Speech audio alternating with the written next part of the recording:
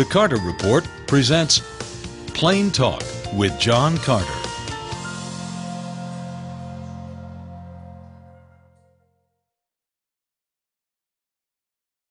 Hello, friend.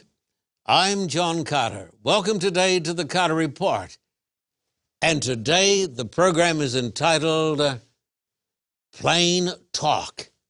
Don't you want plain talk? People say to me, I'm tired of politics. I'm tired of people just telling me stuff that they don't even believe. I want plain talk. Today we will be answering all the questions. Your question may be answered today. Hi, I'm John Carter. My wife Beverly and I were watching television the other night, watching the news, American news. They told us that the church in North America is actually shrinking. They said that atheism is the fastest growing religious movement today in North America. And people are saying, what on earth can we do to save the church?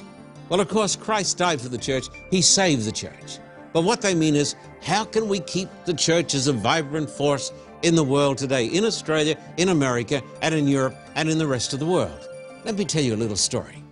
John Wesley was one of the greatest preachers that the English-speaking world has ever heard.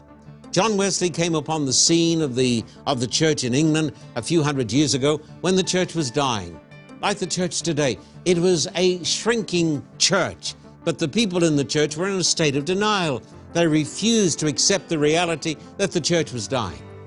John Wesley did something that other people said couldn't be done. He revived the church through public evangelism. Did you hear that? He started to preach Christ, he preached the Bible, and he preached out of doors and indoors, and the church was saved. Not only did he save a lot of souls, the souls of sinners, he saved the souls of the saints. Please join me, my friend, in evangelism. It's what Jesus did. Write to me, John Carter, Post Office Box 1900, Thousand Oaks, California. In Australia, write to me at the address on the screen at Terrigal in New South Wales. Join me, my friend, in preaching Christ. Join me in public evangelism around the world. Thank you. In Jesus' name.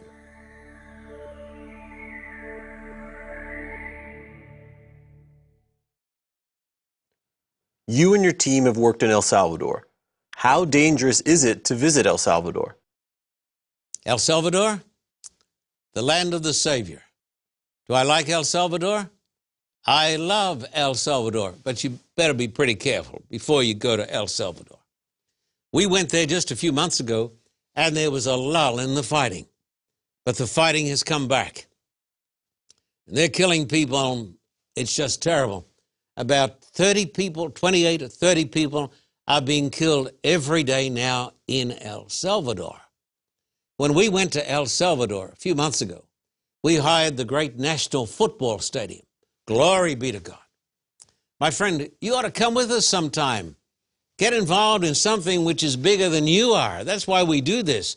Because we're doing this, we want to be involved in something bigger than us. We want to be involved in God's work. I couldn't be bothered just playing that old-fashioned game of church. Do I go to church? Yeah, I'm preaching this coming weekend in church. But I want to do more than just go along to church. I want to be obedient to the words of Jesus when he said, go into all the world and preach the gospel. We've got a mandate from heaven. What's wrong with us? We better get on with it. So we hired the National Football Stadium.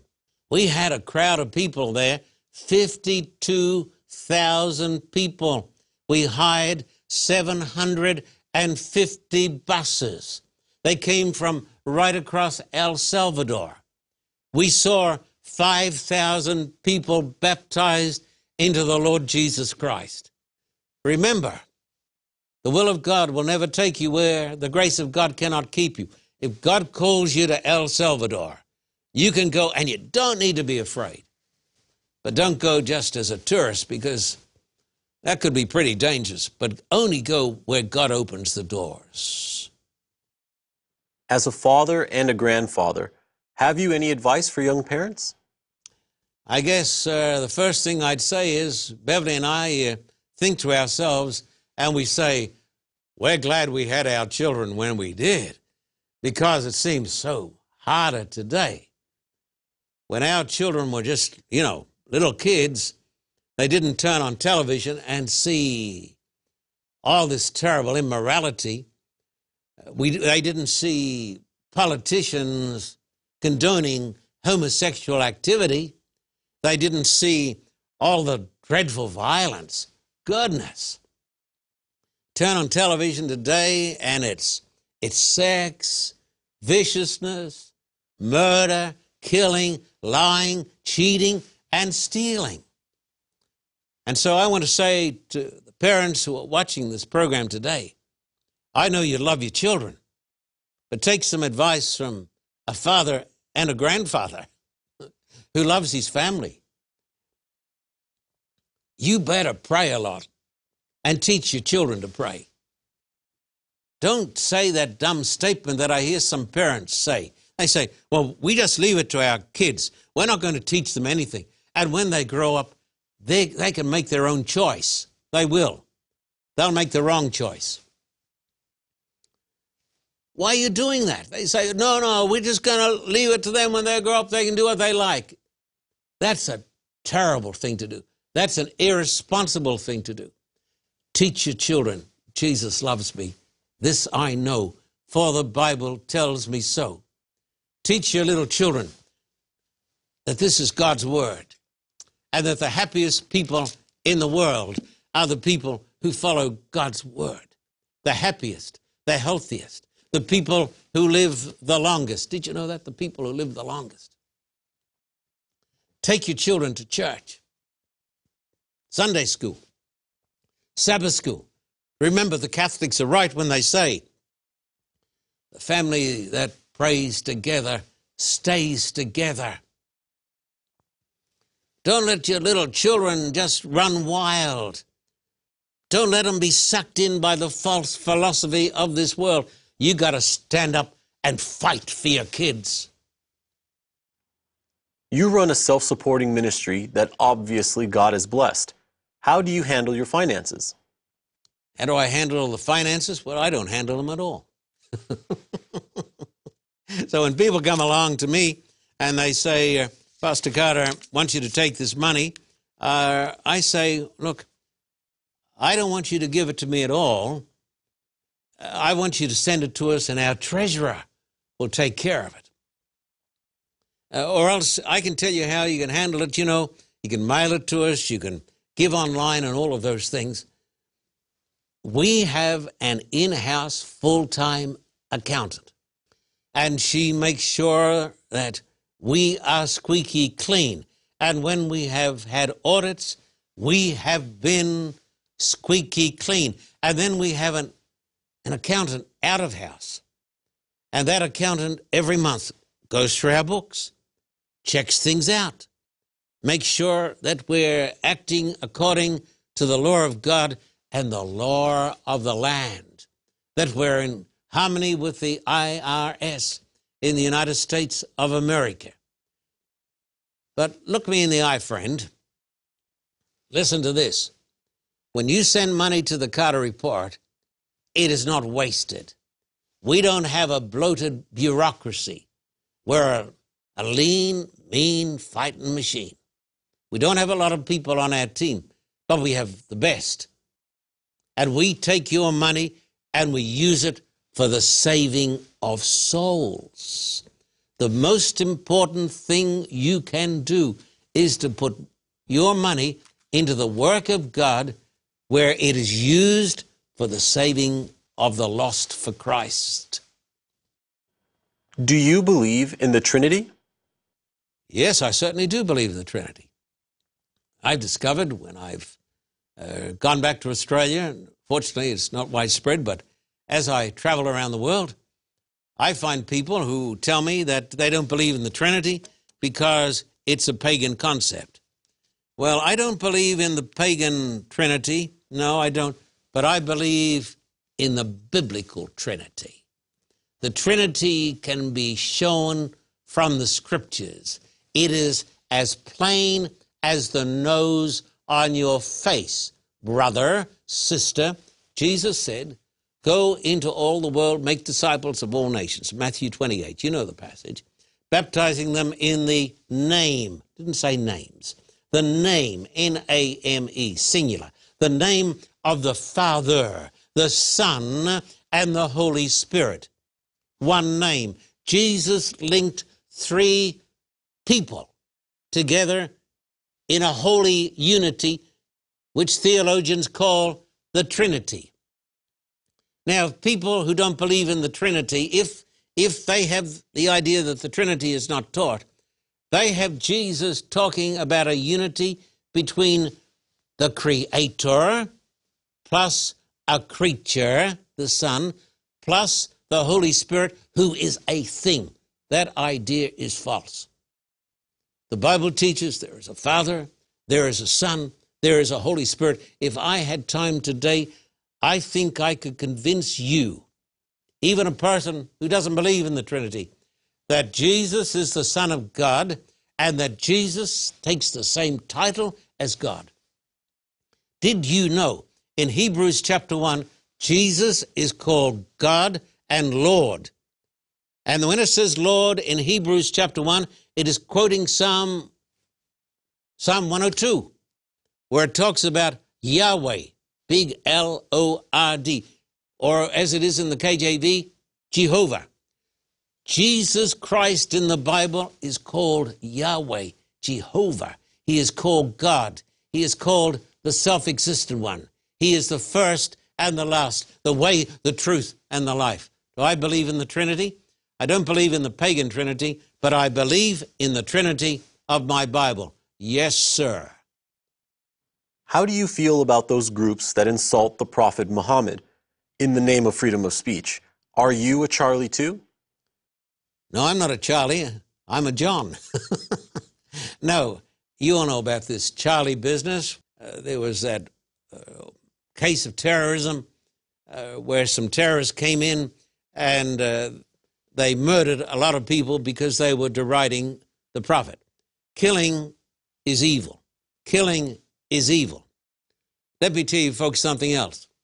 Jesus said, you shall love your neighbor as yourself. No, I'm not Charlie. I hope I follow Christ. There are some people, it seems to me, who are really good at hate speech. They attack people. They attack Christians. They attack Jesus. They attack the Jews. They attack the Muslims.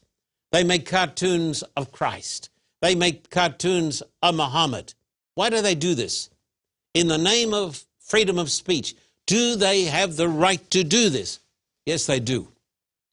But listen, just because you have the right doesn't make it right. As a Christian, I am bound by the teachings of Christ. Jesus said, love your enemies. Amazing. Love those who persecute you. Wonderful. He said, love your neighbor as yourself. How can I deride the Prophet Muhammad?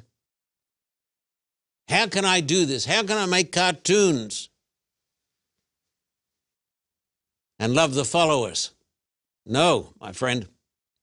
I believe that as a Christian, I am called to a higher law. I don't believe that I'm called to political correctness. I don't believe that I'm called, thank God, to be a politician. I believe that I'm called by the grace of God to tell the truth and to love my neighbor. And that, my friend, as far as I'm concerned, guides me and motivates me. And that's why I'm telling you, this is plain talk. Hello, friend. I'm John Carter in Havana, Cuba. I'm standing here in Revolutionary Square. This great square is dedicated to the great communist revolution under Fidel that came to this country back 50, 60 years ago. This place is still undergoing a revolution. We've come to check out the reality of the situation. Freedom of speech is not allowed here still. preaching the gospel out of doors is not allowed here. Still, whatever you hear about reconciliation, nothing has really changed. We've been told we cannot run public campaigns in Cuba in any part of this world. We can run meetings in churches. That's allowed. So what are we going to do? We're going to support the people of God in this part of the world. We're going to step through those doors as God opens those doors. We're not going to come and cause a commotion and cause trouble to the people of God. We will work diligently and as wise as serpents and as harmless as doves. Stand with us in the preaching of the gospel, wherever it is. Stand with us. Write to me, Post Office Box 1900, Thousand Oaks, California 91358. In Australia, write to me at the address which is now appearing on the screen at Terrigal. And let us go forward for a mighty spiritual revolution as we take the gospel of Christ to the lost around the world as God opens the doors. This is John Carter in Revolutionary Square in Havana, Cuba, saying to you, God bless you and thank you for your support. Many believe that Jesus will return. What will happen when his return to this planet? Well, of course, today you have a great theory which is called the rapture, that people are going to be raptured home to glory, and it's going to be sort of a secret thing. One person is going to be here, and the other person is going to go. I know that most churches in North America believe in the rapture theory. I don't believe it. Sorry to tell you that. I don't want to offend you. I don't believe it because I don't believe it is true. I believe in the words of Scripture, and I don't believe that this idea of the rapture is true, though I know that there are heaps of wonderful people who believe in the rapture. But what I'm saying is this: can't we agree to disagree without being disagreeable? Do I have to tell you everything that you already believe? Or can I say to you, hey, brother, can we have a look at this? Can't we disagree on these things? Don't you have the right to your viewpoint? Don't I have the right to my viewpoint? But I want to go beyond that. I want to show you what I believe the Bible teaches on this. 2 Thessalonians chapter 1 and verse, 2 Thessalonians 1, going to start at verse 5. All this is evident, that God's judgment is right. And as a result, you will be counted worthy of the kingdom of God, for which you are suffering. God is just. He will pay back trouble to those who trouble you and give relief to you who are troubled and to us as well. There's a judgment day. This will happen when the Lord Jesus is revealed from heaven in blazing fire with his powerful angels. My friend, that's not a secret thing. He will punish those who do not know God and do not obey the gospel of our Lord Jesus. They'll be punished with everlasting destruction and shut out from the presence of the Lord and from the majesty of his power on the day he comes to be glorified in his holy people and to be marveled at among all those who have believed. This includes you, because you believed our testimony to you. Listen to me. When Jesus comes back, there are going to be two classes of people, two and only two, the righteous and the wicked, the believing and the unbelieving. The Bible says when he comes back, he is going to punish and destroy the wicked. And he's going to redeem his people. He's going to save his people. So this is going to happen simultaneously.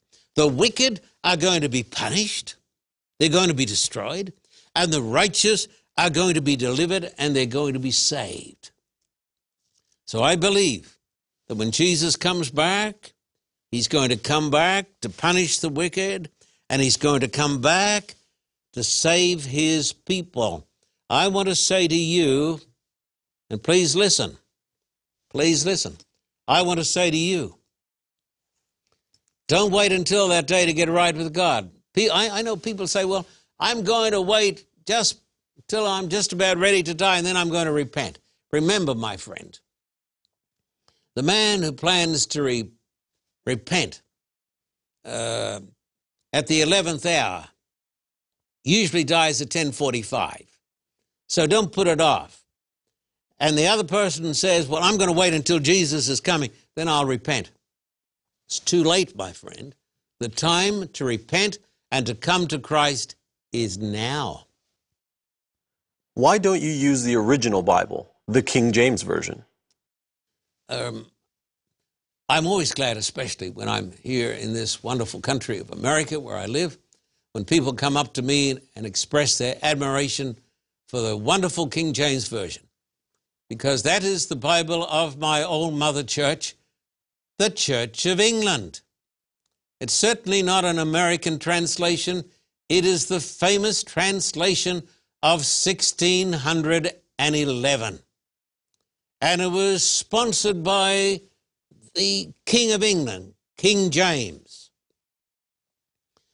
But it's not the original Bible. There were English translations before the King James Version.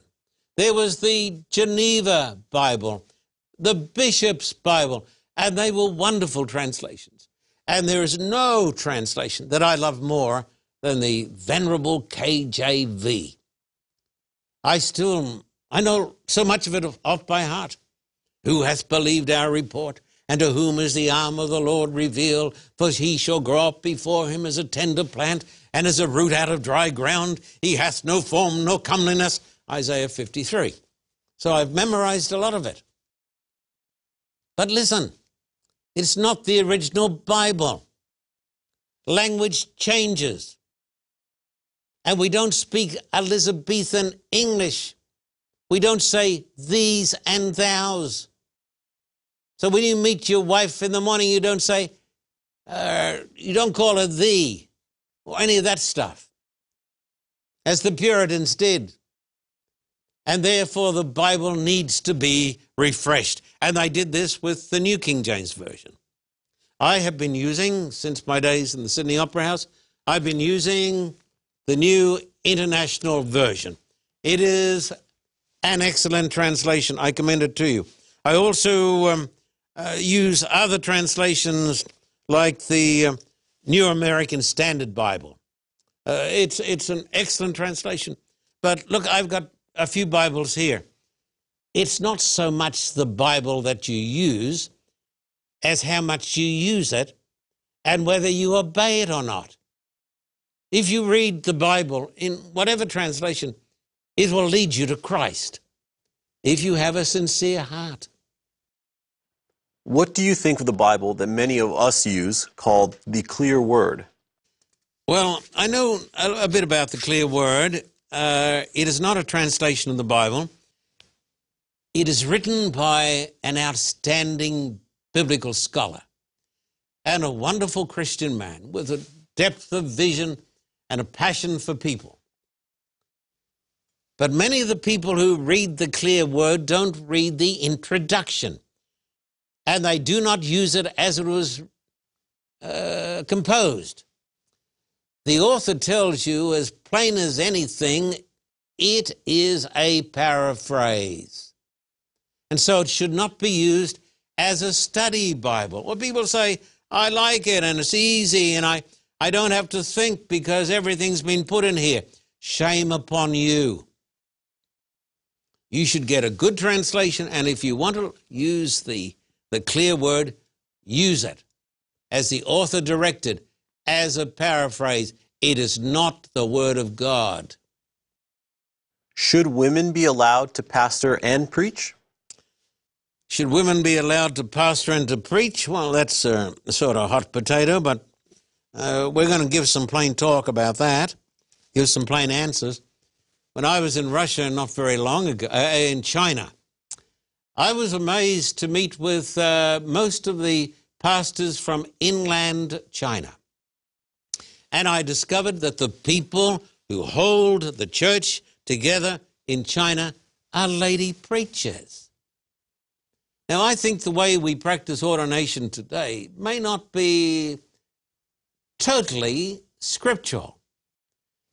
The Bible talks about appointing people, and the Bible says he appointed 12 to be with him, that he might send them forth to preach. A minister of God is appointed to be with Jesus and to go forth and preach the gospel. And if he's not doing that, he should not be appointed or ordained. Read the book by H.M.S. Richards, Feed My Sheep. He says the same. Now, culture changes. The Word of God doesn't change, but culture changes. Back in the days of the Bible, women weren't even allowed to speak outside the home. That's not so today.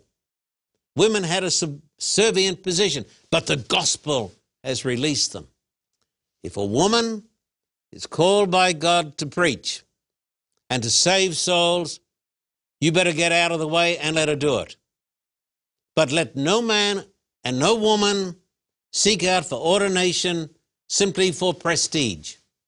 Some people do that today.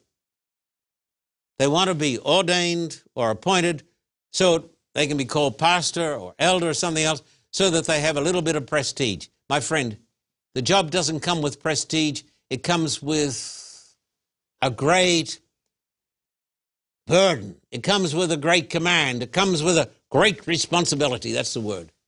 And that is to preach the word of God. Whether you're a man or a woman, you can do that if God has called you.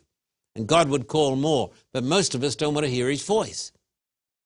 And so I believe in women fulfilling their rightful position in the church of God. But I've got a message for you now. Before this program, Plain Talk, comes to an end, I'm asking you to believe in Jesus. I'm asking you to come to Jesus. I don't care where you are. I don't care who you are. Jesus died for you. Jesus said, for God so loved the world that he gave his only Son, so that whoever believes in him shall not perish, but have everlasting life. Believe today. And please write to me, would you? John Carter, Post Office Box 1900, Thousand Oaks, California, 91358. In Australia, please write to me at Terrigal. And you can contact us on our website. And don't forget evangelism. Send an offering for evangelism. Help us together to light a candle in the darkness. Until next time, God bless you, my friend.